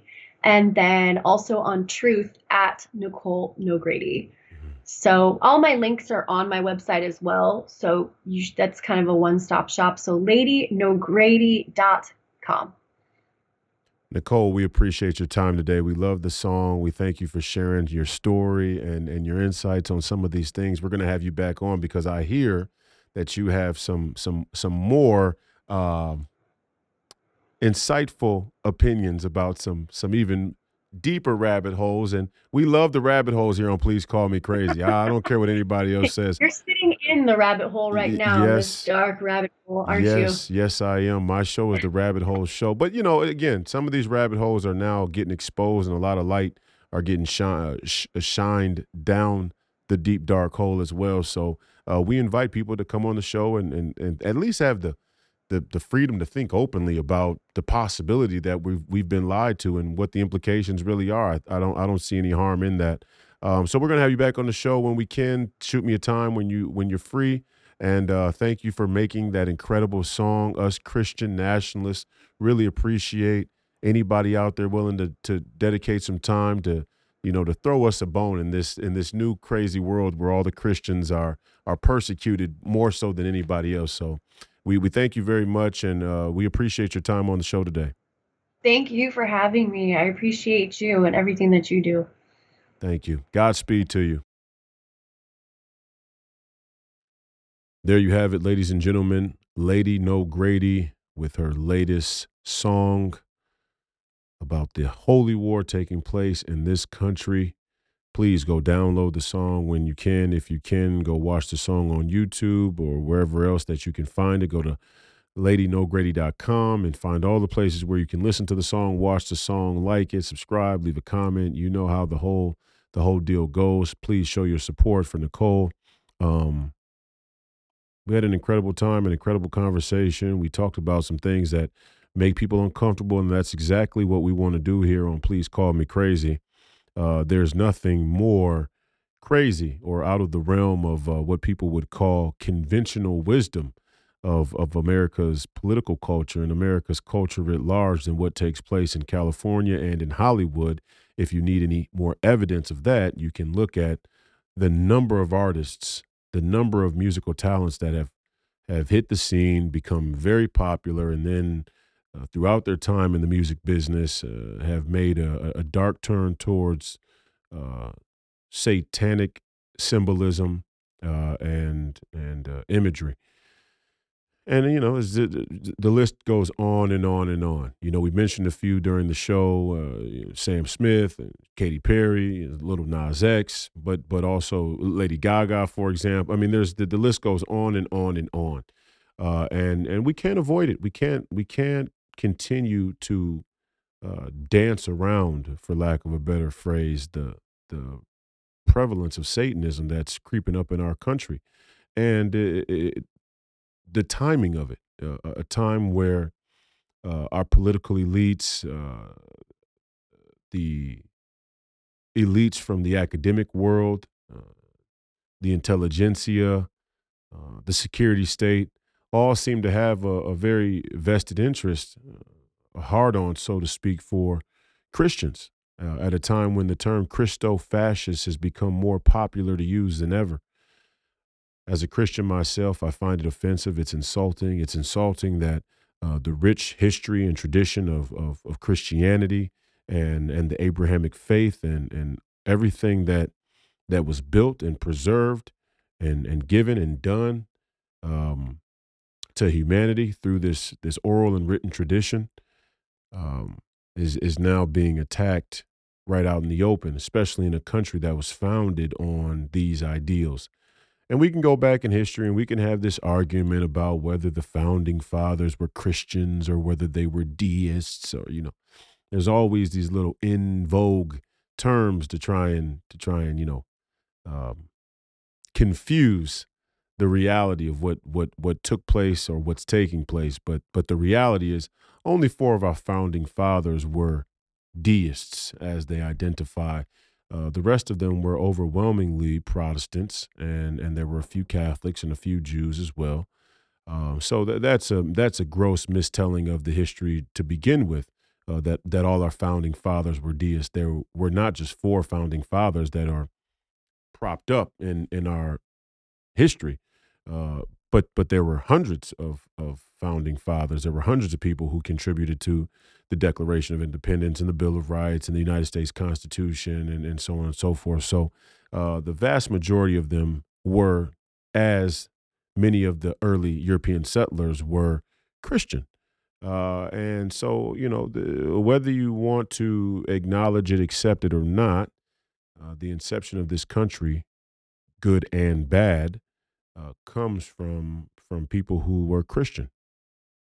And I just say to all these people, it's funny to me to watch some within the black community or the white community or whatever community you want to call it, any community, start to reject and even condemn Christianity writ large as a proxy to condemn this country writ large. And I just ask people, where do they think they're going? And I ask you out there, where are you going? Where are you headed? Not only not let's leave the spiritual out. I mean, that's between you and the man upstairs. But where are you going physically right now? If America burns, if America is consumed in this holy war, if America's identity is lost in this, self-loathing, self-hating edifice of woke politics, where Christianity is seen as the great evil, and we're going to start openly honoring, enshrining, uh, uh, you know, worshiping Lucifer and some perverted twist of Genesis, where Lucifer is really the knowledge giving deity who is trying to save humanity or give humanity something under a tyrannical God. If we're going to do that, where are you headed to do it? I mean, because even if you think you're going to stay right here in America at the end of this holy war, are you even prepared? Are you even prepared to live through an apocalypse? And here's the scary part: for all of you out there who may be on the fence, who have this sort of laissez-faire apathy, who are apathetic about the prospect of such a time, this post-apocalyptic Armageddon sort of chaos and anarchy that is now so aptly symbolized in Hollywood feature films and productions like The Purge, for example. Every Tom, Dick, and Harry, every Jane, Jane, Jill, and I don't even have another fake name. What is standard name for you, but anybody, any somebody anywhere who is, I don't know, 15 to 28, maybe even 30, pushing 30, has a hard on for this fantasy about anarchy and wearing the masks and look, I'm not saying that. Look, I'm not saying that revolt is off the table or isn't a necessary thing. There are times when people are called to revolt, but when you make it theater, the way we've sort of made it theater, it doesn't pack the same punch. Doesn't mean the same thing. In fact, I'm not even going to say there's not a time for theater. I'm not going to say there's not a time for entertainment. Definitely there's a time for entertainment. Definitely there's a time for theater. But when you make it so theatrical and it has very little substance, it has no chance of being anything meaningful. And that's what we've done. We've allowed the left, we've allowed the Marxists, we've allowed the communists, maybe more so than anything else, to create this false sense of revolution. I'll give you a prime example, and I usually don't do this after family, friends, and guest episodes, but I want to kind of try to illustrate just how perverted this whole ideology and philosophical political thinking has gotten.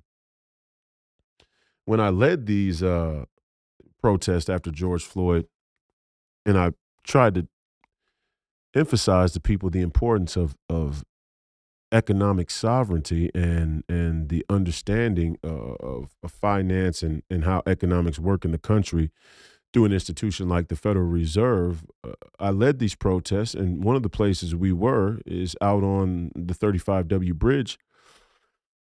And a semi truck rolled onto the bridge that day, and I remember there being, just complete and utter chaos. People were afraid, as they were right to be. The truck, the semi truck, could have easily killed hundreds of people, if not more. Fortunately, nobody was hurt that day, and I got to thank God that nobody was hurt, because it was nothing short of a miracle, in my opinion. However, if the man who drove the truck onto the bridge that day wanted to kill people, he certainly could have very easily. So that makes me think, in retrospect, that either he really didn't want to harm people, or potentially he was compelled at the very last moment to to not do so, to not hurt people. The point is, not even really about the truck driver or the chaos that ensued that day. The point that I want to make is about the sentiment that I heard after the fact, and this is what really kind of sounded the alarm in my own head, that something was deeply, deeply wrong with the overall political worldview in my community. Because not not not long after, as the energy of George Floyd began to die down, and people, went from, it's very cool to go out and be seen taking a picture of myself in my little skimpy, skanky outfit, supporting George Floyd for whatever social media um, capital it's worth. People began to look for other things to be upset with, right? And part of it was aimed at me, and it was aimed at the other black men who helped organize and lead these peaceful protests at that time. And one of the number one complaints that I heard was, one of the number one criticisms was that this march we led onto the 35W bridge put people in danger. And it hit me. I mean, it hit me then, that people in this country, under the leadership of the left and the Marxists and the communists, who have all but uh, sensationalized, made revolution an abstract idea, some type of performative art ideology. Um, People really believe that there will be a revolution without putting themselves in harm's way, which is so strange to me. I mean, when you think of Martin Luther King or all of these other civil rights activists that they hold up in high regard when they want to race bait to the black community or anybody else who has any real emotional attachment to the history of racism in America, when they hold these people up, they're holding up figures who were willing to put themselves directly in harm's way for the things they believe in. But they did it with a level of integrity. I mean, even if you don't agree with Martin Luther King and the civil rights movement as a whole, you have to acknowledge that they did it with a level of integrity. Even the Nation of Islam. Then the Nation of Islam had their day. The American media has done well to try and suppress, minimize the impact of the Nation of Islam at the time of the Civil Rights Act, because, well, I mean, they were a little more radical than the conventional civil rights leaders. But yet and still, both groups. I mean, whether it was Martin Luther King and Rosa Parks and A. Philip Randolph and people like that, or, even if it was the Nation of Islam and Malcolm and Elijah and Minister Louis Farrakhan, or you Stokely Carmichael and some, I mean, no matter who you looked at, none of these people carried themselves in this sort of no rules, anything goes, purge kind of revolution. That that that type of rebellion, although potentially calling out very real critical issues with the system, the culture, the politics of America, is not coming from a place of genuine goodwill for the people. And that's something we have to sort out now. We have to sort it out as the black community. We have to sort it out as people all across this country, regardless of political affiliation. But we also have to sort it out in the conservative movement because we face a similar problem in the conservative movement or on the right wing of the American political spectrum. When you see in Wisconsin at Madison in Wisconsin University, a group of individuals dressed as neo-Nazis on the campus, first of all, the thing I think right away is feds. These people are feds because who does that? Nobody, really.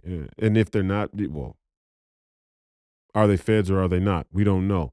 But that's the first thing I think. But the next thing I think is it always it's always the extremes that want to protest. What happened to the anti-war movement in the 60s where your average everyday citizen who paid their taxes, who was concerned about the future well-being of the nation and the value of their citizenship and the moral implications of their tax money and their identity as an American citizen being tied up in something that was unethical, when those people hit the streets with a homemade sign from the local the local goods store, arts and crafts store, whatever it was, those people hit the front lines just to say no to war.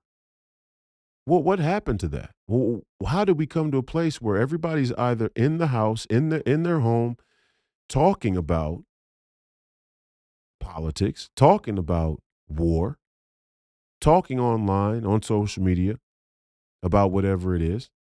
And the only people who hit the streets are the extremes, are at the extremes. And I'm seeing it. I'm seeing these car gangs pop out in the middle of the night. And hey, if you want to have a car club or a motor club, more power to you. Your motorcycle club, more power to you. Freedom of movement. Certainly we don't want to speak against the freedom of movement. And that goes for individuals as well. We're seeing an attempt from people to self-govern, and I understand that. We here at Free People Radio, and for my political campaign, and for Free People of America, and anything I'm involved in with politics, emphasize self-governance. That's what we're striving for, self-governance. But as I always say, you can't have self-governance without sacred honor and faith. They just don't work. You can't have freedom without self-governance, but you can't have self-governance without sacred honor and faith. And a lot of what we're seeing pop up right now, in terms of rebelling against the establishment, is it's in vain. It doesn't have that level of sacred honor and faith necessary to make it substantive or to make it long lasting. And I think the latter is even more important. Okay, so you go and knock over a Macy's. What have you really changed? Nothing. Let's just be real. Let's say you take an entire city like Portland. After the George Floyd thing, Portland was basically occupied by leftists. Or what about when it happened there in Paris? I think it was Paris where it happened recently, where they had an uprising because the young man was, I think he was shot in the head, if I'm not mistaken, there in Paris, and it had something to do with the Muslims, and they had all but taken to the streets all across Paris. People of all shapes and sizes, people of all creeds had basically started to rebel against the government there in Paris and in France. But to what end? What has it changed? What has changed there in Paris? What has changed there in Portland? What has changed anywhere, anytime the rebellion is not genuine? So, to rebel for the sake of rebel is like, it's like to I don't know. It's like to scream for the sake of screaming. I mean, at a point, it's just annoying. It's corny. It's obnoxious.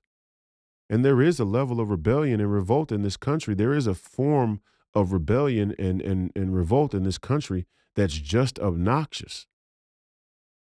And we can never mistake the obnoxious for the substantive, because substance is never obnoxious. It rarely is substance obnoxious. When you see these radical leftists or feminists, come to I don't know, the middle of their college campus or the town hall or wherever, and just scream at the top of their lungs, to annoy people. Basically, it can never be mistaken for substance. I even have a little more respect for the people who are at least, willing to sit in the middle of the road for the climate thing, although I think it's the biggest psyop in maybe in American history, these climate activists.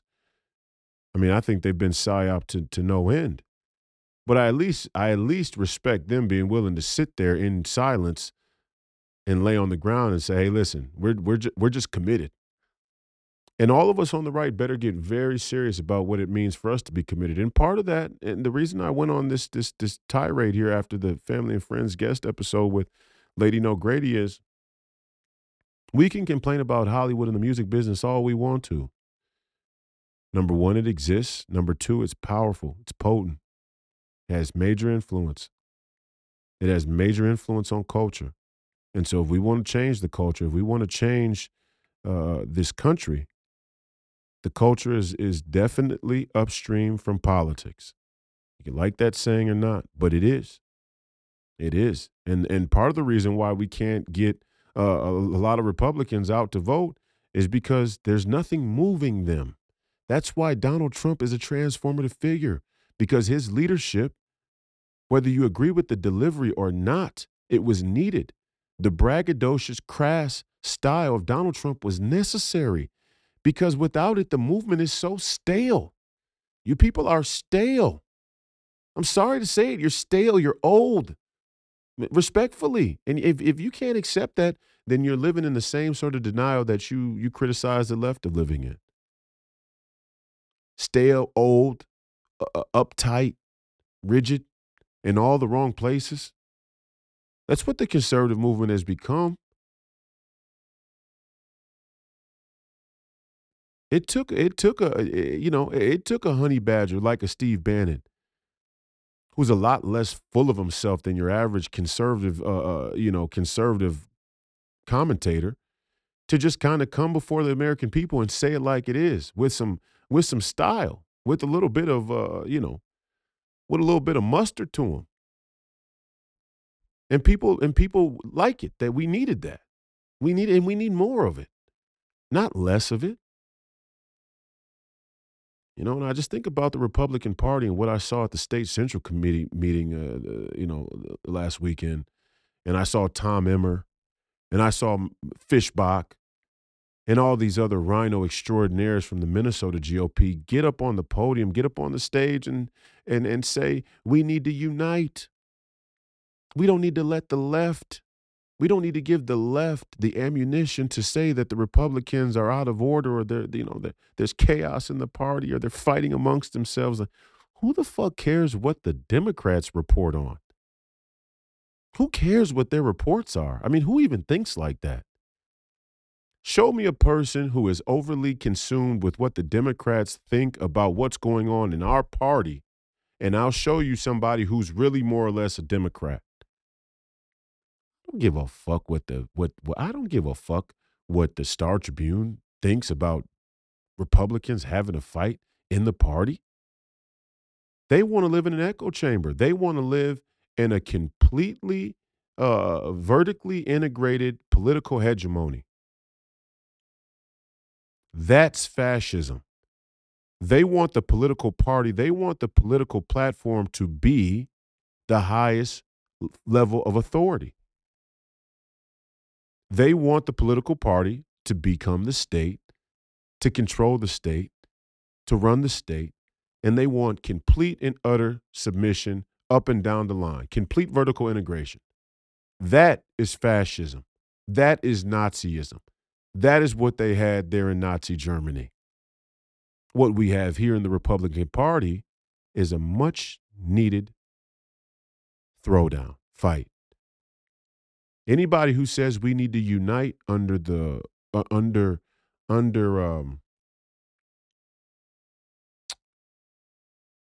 We need to unite under the auspice of losing, the auspice of conceding any more ground, the auspice of allowing the establishment to witch hunt truth tellers. Anybody who says we need to concede in the interest of winning is no friend to you, the American citizen. There can be no more concession. There can be no more back steps. Now we can't fight silly because we've given up too much time and too much ground to do so. We have to fight hard, but we also have to fight smart. And part of fighting smart is not to dance around the hard issues. Part of fighting smart is to identify the hard issues and be as honest and transparent about those issues as possible so you can reach the people you need to reach that you can reach with some substance. And then you pray. And then you pray. But just like I was telling Nicole, part of the real scam here that's true of both sides of the political spectrum is that these people believe that they can science their way to victory, that they can math their way to victory. Well, your math ain't mathing. Your science ain't sciencing. That's the reality. You have a profound lack of faith, and it shows. And it doesn't just show when you get down on your hands and when you get down on your hands and knees and beg God to intervene. It doesn't just show then.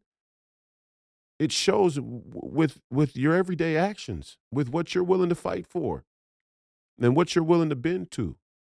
Tom Emmer, Fishbach, they both get up on the stage as House reps here in Minnesota in front of the state central committee and have the audacity to badmouth Matt Gaetz for getting rid of McCarthy, just like neocon extraordinaire Mark Levin,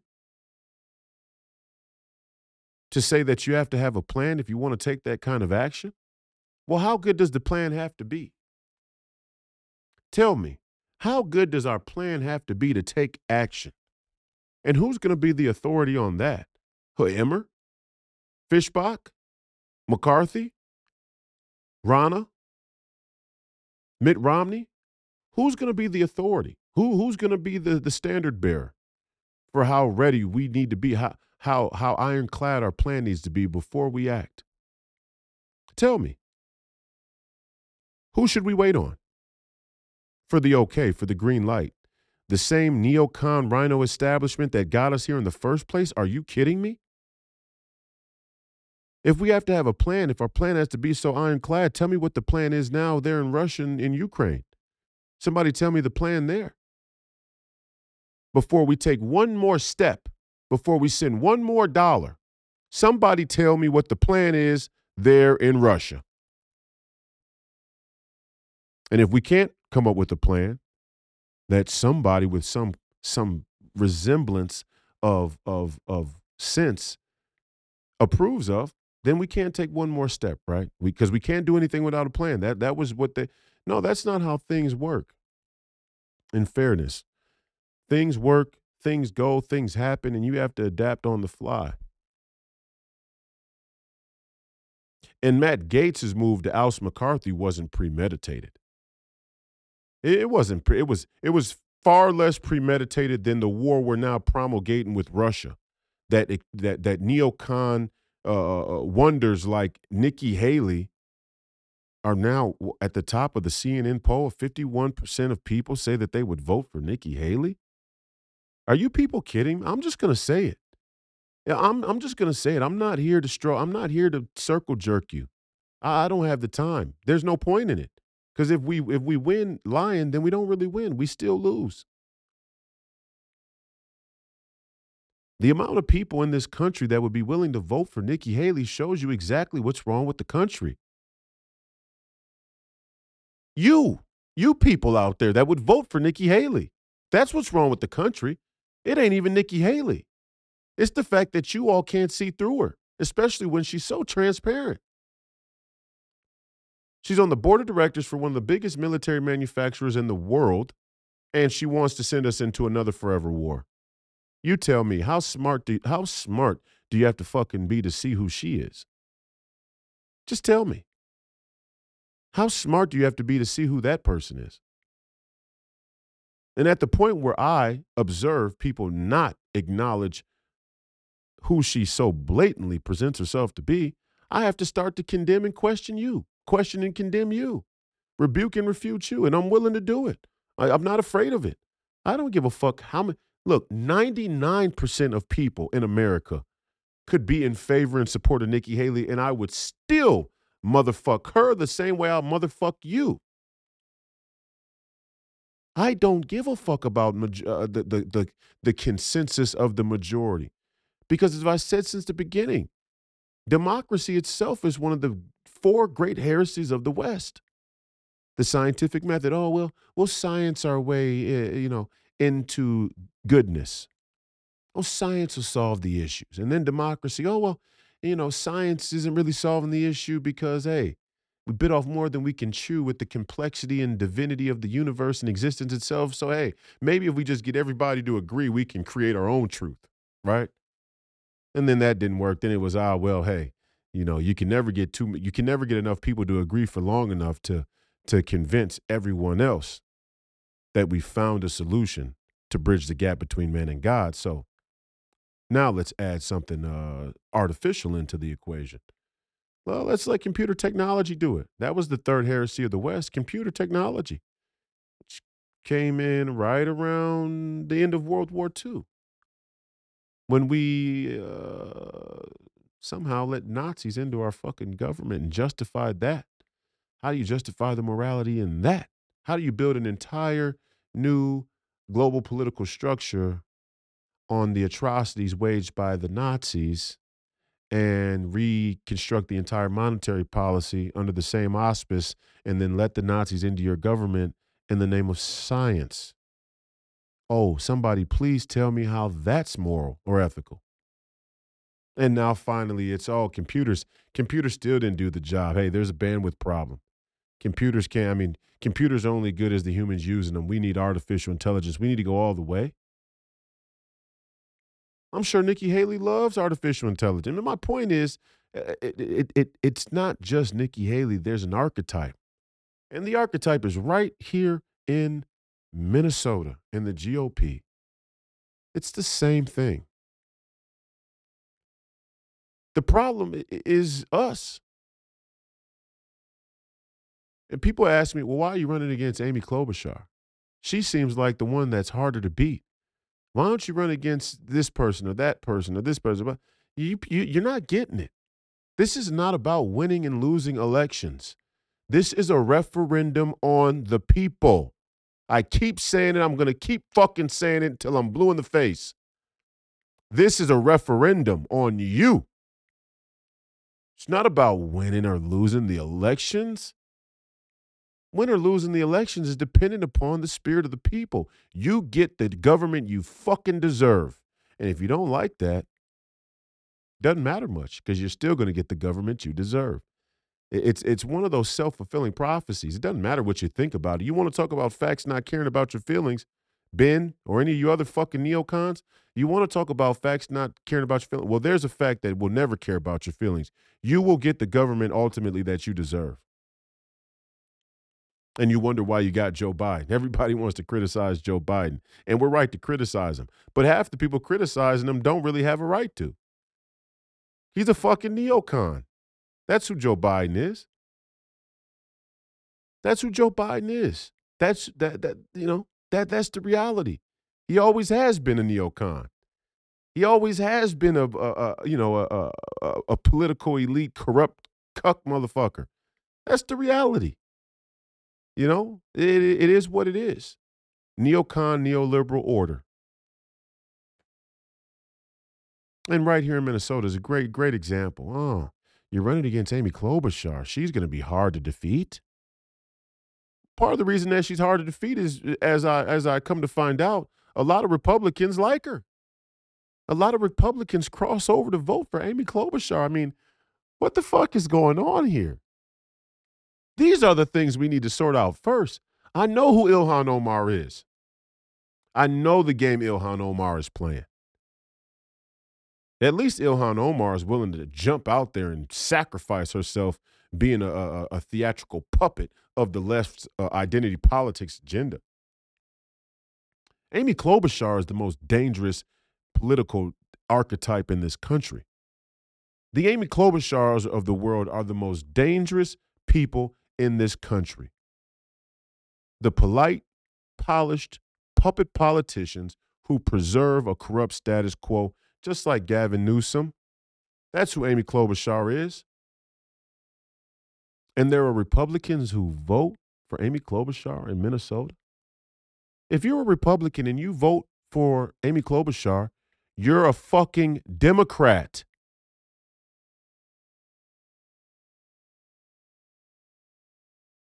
And I'm sorry to go off on a rant. I usually don't do that after an interview, but I think I'm inspired. You know, I mean, if we're going to talk about holy wars and Christianity and the attack on Christians and faith and what's going on here, we can't mince words about it. Let's get down to the reality here. This ain't about winning or losing elections. This is about a referendum on the American people. This is about separating those who understand the dire situation we're in from those who think that this is some type of fucking social, hobby, some type of passion, some type of, pastime. I'm sorry, not passion, pastime. Politics isn't a fucking pastime or a hobby. This shit is it's a country. Your citizenship. And I go to State Central Committee and State Central, committee meeting for the Republican Party, and I just see person after person clap like a fucking seal for globalist, elitist, anti-American rhetoric, sprinkled with a little bit of America First and MAGA on top, right? Tom Emmer, Fishbach, they all get right up there and say, oh, we got to unite. When we fight, the Democrats and the liberals just, use it to say that we're not, we're not on the same page. Boo-hoo, boo-hoo if the local fucking news channels, say that the Republican Party doesn't have all their ducks in a row. They're fighting. And what kind of fucking cuck-ass, suburban-ass fucking, milquetoast bullshit is that? People fight. Sometimes fighting is necessary. And clearly, right now, the fight is necessary because both of them, Fishbach and Emmer, had the audacity to talk about the 2024 presidential election and us being up in the polls against the Democrats, but wouldn't say Donald Trump's name. They wouldn't even say his name. Why? Because they're never Trumpers. Why? Because they're never MAGA. They're not America First. They can talk to you about abortion. Look, they talked about abortion. Easy. Everybody can talk about abortion. And I, as a Catholic, as a Christian, I agree with the position on abortion. But don't think for 1 minute that they're going to actually do anything to protect or preserve conservative Christian values. It ain't going to happen. It will not happen. It hasn't happened. We don't need to talk about what will or won't happen. It has not happened. Under people like this, the country has been turned over to Satanists.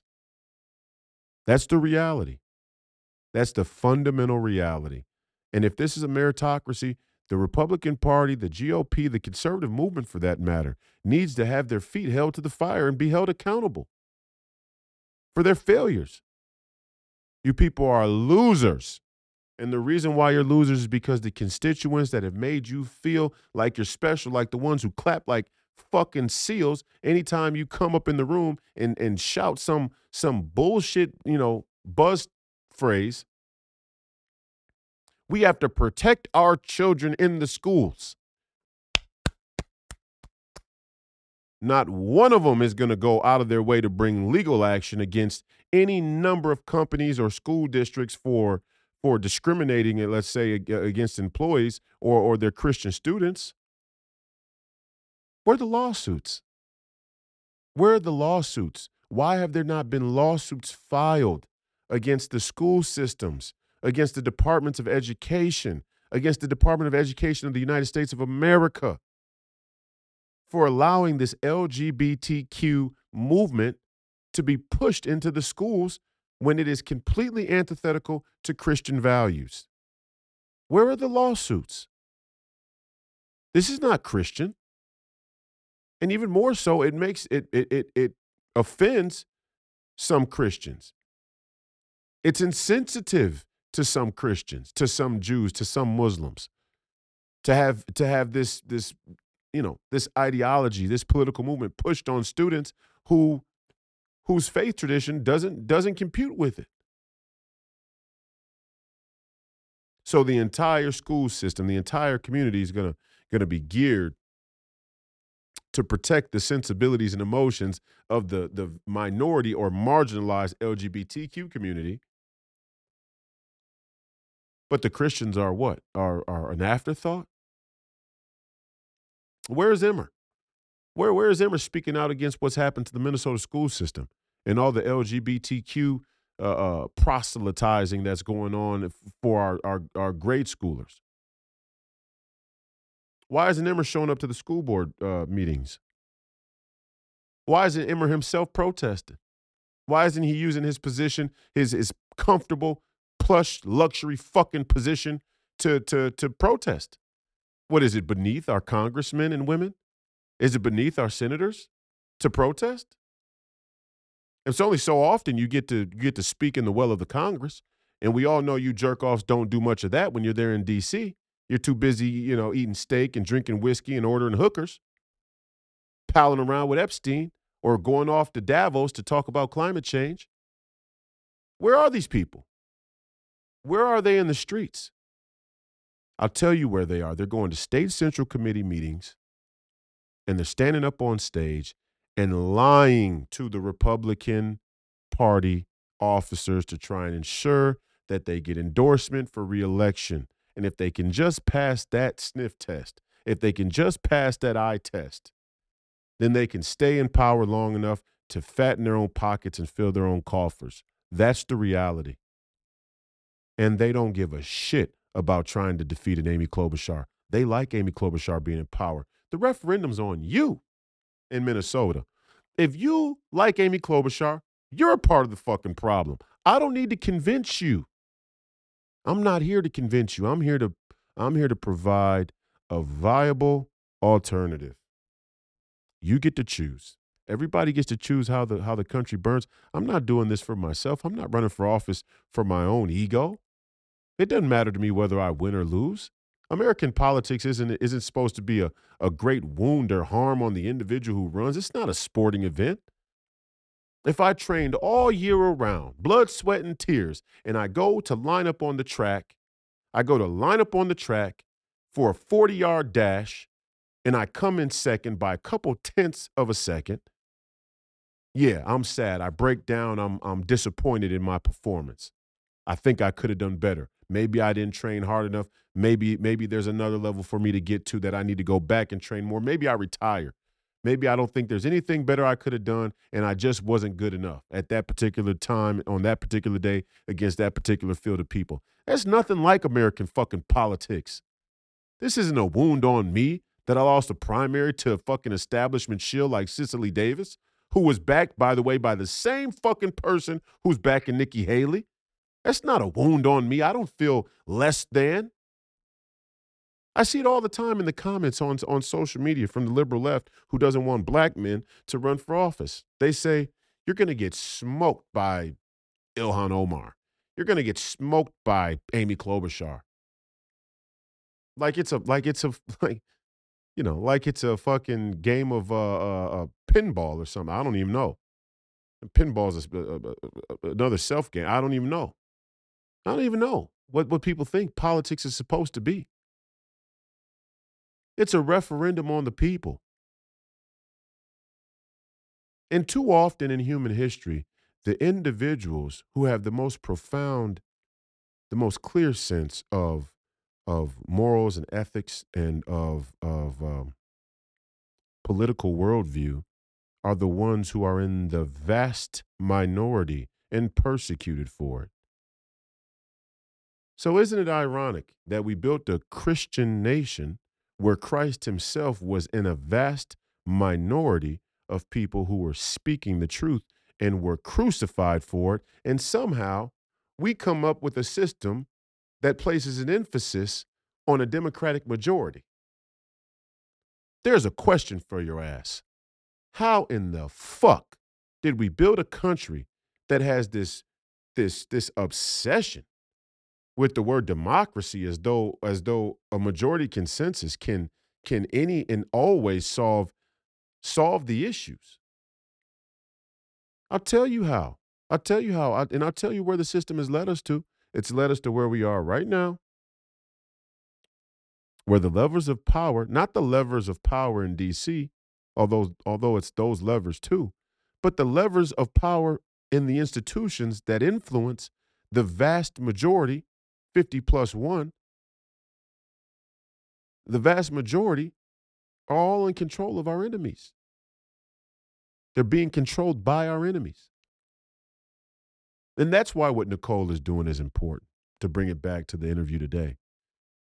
Because one of the most prominent ways that the enemy has infiltrated and influenced the vast majority is through superficial shit like music and music fucking videos. And you can look at it all you want to and say, oh, that's silly, or you can, whatever you want to do. You can say what you want. The proof is in the pudding. The results are the results. Yeah, when Lady Gaga goes out with 50 million of her fucking followers and says, I don't know, I was born that way. Being LGBTQ has nothing to do with mental health or mental illness, and we're going to worship Satan at the next concert or on the next tour. And you wonder why all your little kids and little girls are identifying as Z-Zim fairy Satanists? The proof is in the fucking pudding. And you all convinced yourselves that going to the local state central committee and lining up at the podium to jerk Emmer is saving the country. Give me a fucking break. And what makes it so bad is, even if you did a great job, even if you did a stand-up job, even if you did an impeccable, epic, legendary job at jerking Emmer, that motherfucker wouldn't save the country if his own life depended on it. He wouldn't know where to begin.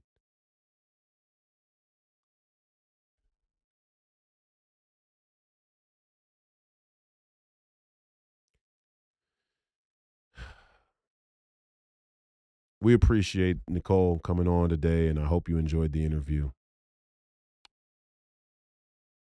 It's been another episode of Please Call Me Crazy. The referendum is on us.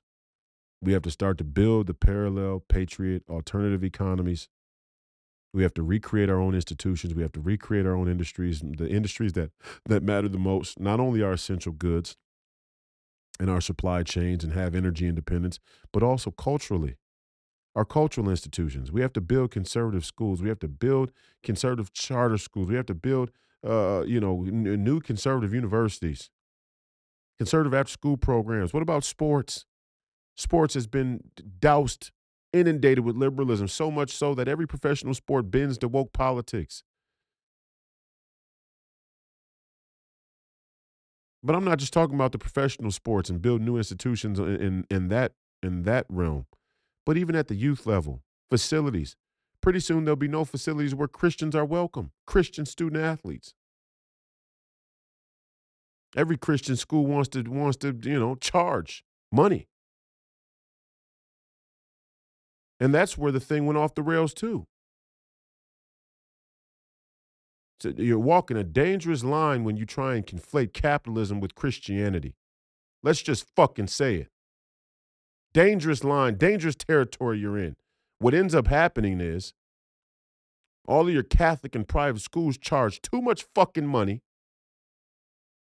for Catholics and Christians to come get educated the right way in the name of Christ.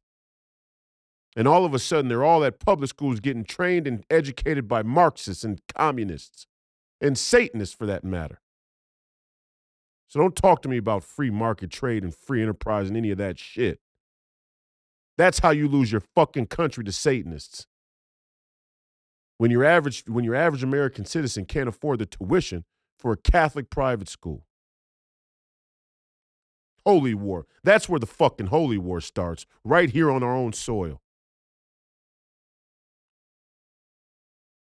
This has been another episode of Please Call Me Crazy. The fight continues. Don't die, jerk off. As always, Godspeed.